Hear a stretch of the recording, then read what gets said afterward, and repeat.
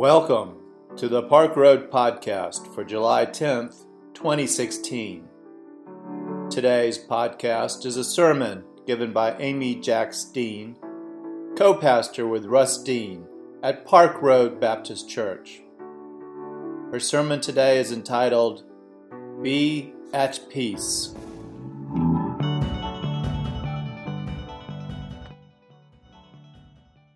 Killing of 2 black men by police officers and 5 Dallas police officers killed by sniper attack. But the first sermon, the one I would have preached before this past week, addresses the closing phrase of our assurance of pardon that we speak each week, and the very personal gift of absolution, of pardon, of forgiveness. Here's how the first sermon begins. You are loved. You are forgiven. So be at peace. I hope each and every week that falls on you like a blanket. Be at peace. Each and every week, I long to say it. I long to hear it. If you are visiting with us, we are in the midst of a summer sermon series about the common phrases that Russ and I speak over these almost 16 years that we've been together. And from the beginning, we have offered after our time of confession, you are loved, you're forgiven, so be at peace. So I hope it hits you like a wave every week that we say it. It's something personal and deep. We come here for many reasons, I believe, but ultimately, I think it's these 3 phrases that are at the core of our need to be here every week. The need to be reminded that we are loved. Unconditionally, we are loved. You are loved. And then there's the need to confess, to name our wrongs, to display our shortcomings, to fess up to the ways that we have not lived up to who we are called to be. We come here to speak our brokenness. But then ultimately, after the love and the confession and the word of forgiveness, we get this blanket for peace within our own hearts and within our own minds. People's dying words are usually ones to which we cling. In John's Gospel, these are among Jesus' last words to his disciples. Peace I leave with you. My peace I give to you. He had a lot to say there towards the end.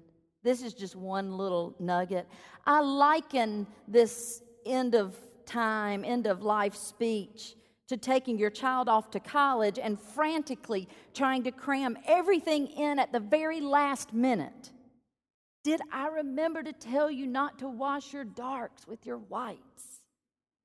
Did I remember to tell you how the overdraft in your bank account works? Did I remember to tell you that you pay for your own speeding tickets and any increase to our insurance that you may incur? Did I remember to tell you that no matter what, you can call us anytime, day or night, and we will always love you because we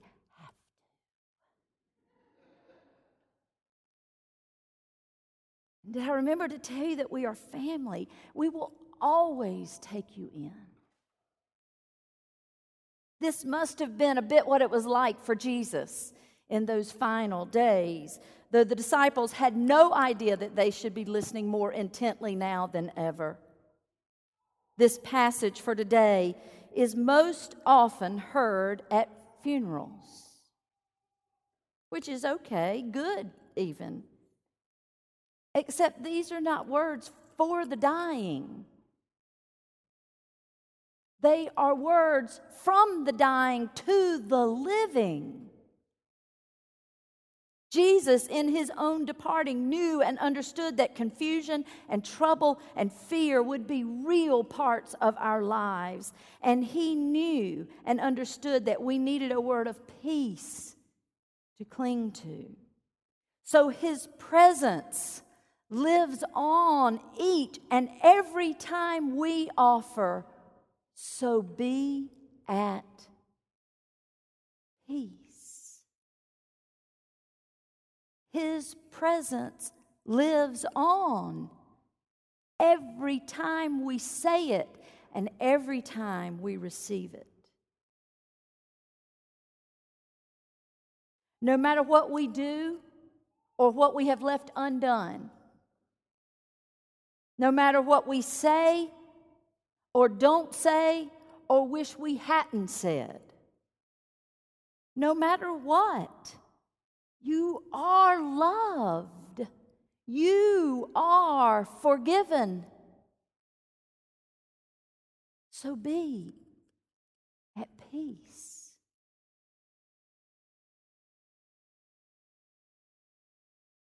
It is this peace to which we cling in the darkest moments of our lives. It is this peace to which we cling when our lives are turned upside down. It is this peace to which we cling when we are most afraid. Dear friends, in the very ordinariness of your lives and in the very extraordinariness of your lives, be at peace. May it be so. Amen.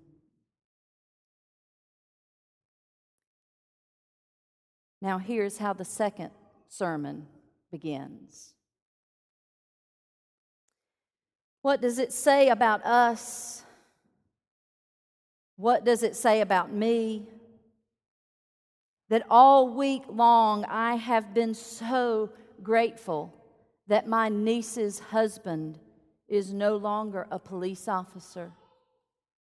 And all week long, I have been so grateful that the color of my son's skin is white.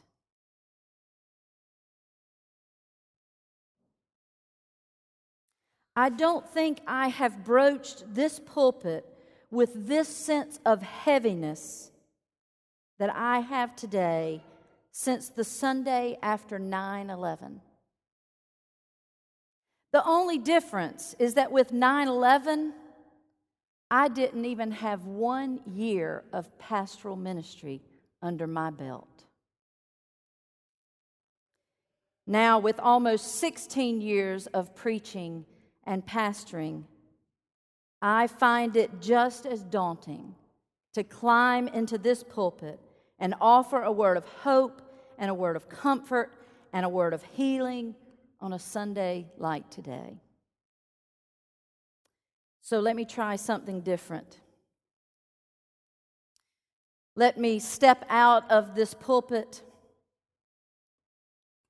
and come down on a level playing field, which is the way it should be. You just can't see and hear as well. But on a day like today, this just feels a little bit better. We had set the summer preaching schedule long before this week happened to us. Be at peace. Are you kidding me? What? This is not a nice word, children. Idiot put this together on a day like today. Be at peace. How can we be at peace when we are so, let's name it, afraid? Tomorrow at 5:30, when we go to Marshall Park with the NAACP, I will be a little afraid. but I will be there. How can we be at peace when we are so confused? If you were with us in the last hour, oh my gosh, there are just so many things coming at us and so many things to consider and so many things in the big picture and so many things in our individual lives. It is so confusing to figure this out. Why do these things happen? We all have different answers to all the whys. But how can we be at peace when we are so divided? And for this to happen just at the prelude of a presidential election just divides us even more. How can we be at peace when we feel so helpless? What can I do? I cannot solve this problem. How can we possibly be at peace? I can tell you what I do.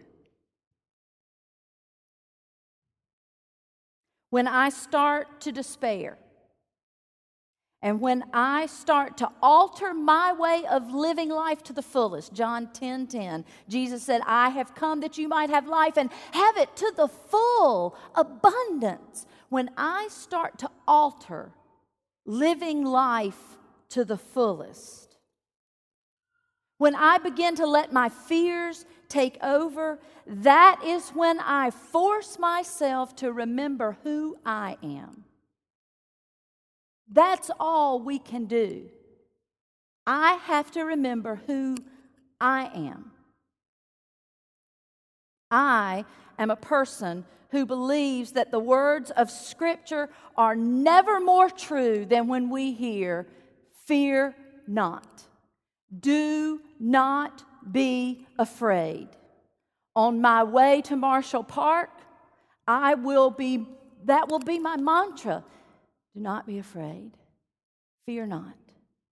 Do not be afraid. It doesn't come naturally. You have to speak it into being.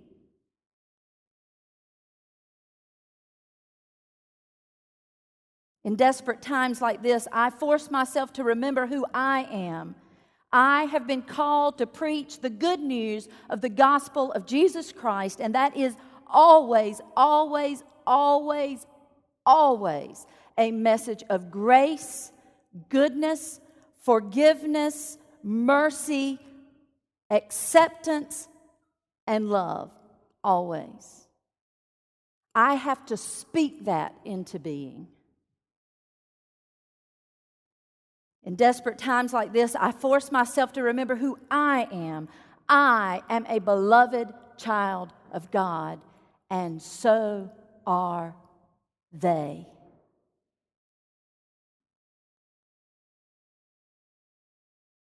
Brown and olive and tanned and white and black and male and female and Jewish and Buddhist and Muslim and gay and straight and bisexual and queer and transgender.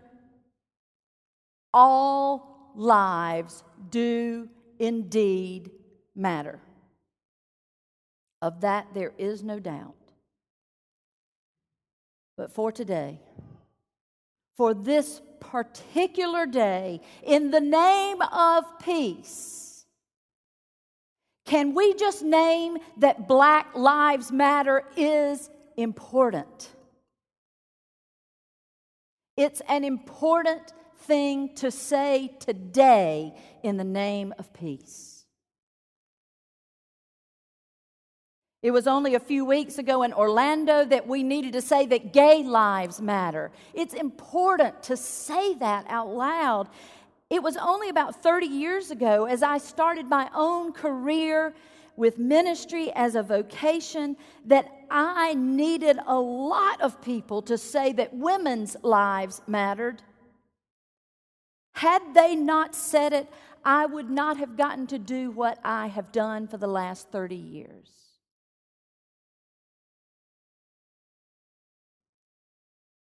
So understand that for this particular day, in the name of peace, let's allow ourselves to multitask. We are so gifted at that.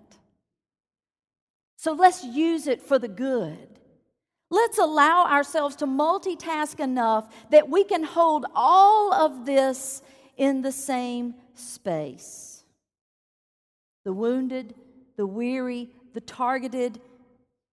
And let's just name that it is so blatantly wrong to be treated differently because of the color of your skin.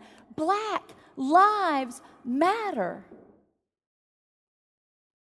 But at the same time, we can name and hold as truth that it is so blatantly wrong to let anger boil into retaliation that kills police officers. We can do those two things at the same time. We don't have to be polarized on that.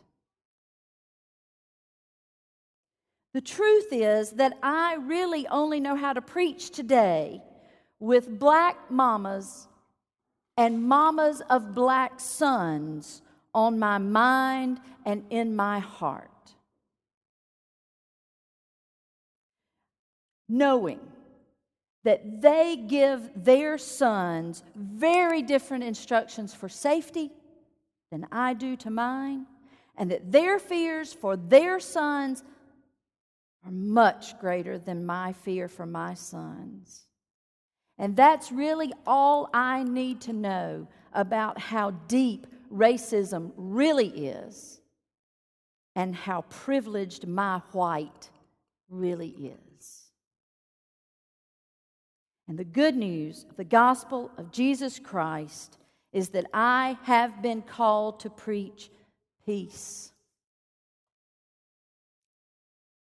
Do you know what I said the Sunday after 9/11? With barely a year, not even a year of pastoral ministry under my belt, I can only preach peace. You would think I would have learned more in 16 years of doing this. But why would I need to learn more when I already know all the truth that there is? Our message does not change. It is consistent, and we, as people of faith, are just about the only ones telling this message. So I say today to police officers and law enforcement of every kind, work for peace, pray for peace, be at peace. And I say today that black lives matter. All lives matter won't do today. It just won't. So to all the black mamas and mamas of black sons, work for peace. Pray for peace. Be at peace. I would give anything to give those mamas some of my privileged peace. And so that is our calling as a very predominantly white church. To give some of our privileged white peace away. People of God, be at peace. But this kind of peace won't come until our prayers take action. Do something, say something. I sent a message to our former intern, Brittany Hanlon. As a young black woman now in my vocation, she just graduated from Vanderbilt Divinity School after interning with us for a summer. She is in such deep and real pain that I have nothing for her. She is so deeply in pain. So I knew then that that's who I needed to hear from. You want to know people's experience? Ask them. So I sent Brittany a message, and I said, Brittany, the first line of my sermon is, what does it say about us and about me that all week long I've just found myself grateful that the color of my son's skin is white? She said, remind them that peace comes when we are willing to interrogate our privilege. Remind them that peace comes when we stand on the right side of justice. And then she said, just keep going on like that, like black folk do.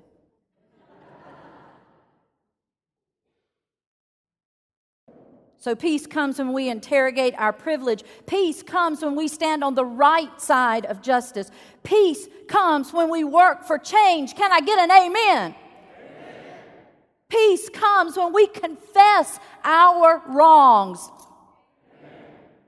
Peace comes when we not only listen to each other, but when we actually hear one another. Peace comes when we let what we hear get inside of us so deeply that it calls us to action. I could get so used to that.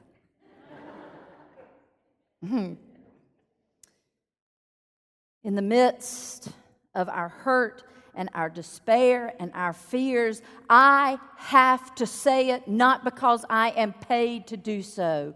Be at peace. I must say it. I'm called to say it. I call on you to say it with me. Be at peace. I yearn for all of us to live out of it and within it and all around it. Be at peace. Russ and I don't usually talk about what we're going to say when one of us sets up scripture and the other preaches. We just kind of let it go. So the last line is, friends, people of God who claim the way of Jesus, He left us with this inheritance. Peace I leave with you. How will you spend your inheritance? May it be so. Amen.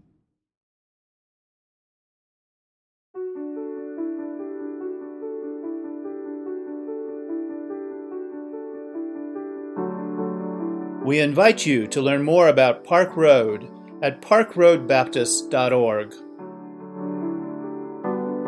Park Road is a progressive faith community located in Charlotte, North Carolina, encouraging independent thought, community service, social justice, and interfaith understanding.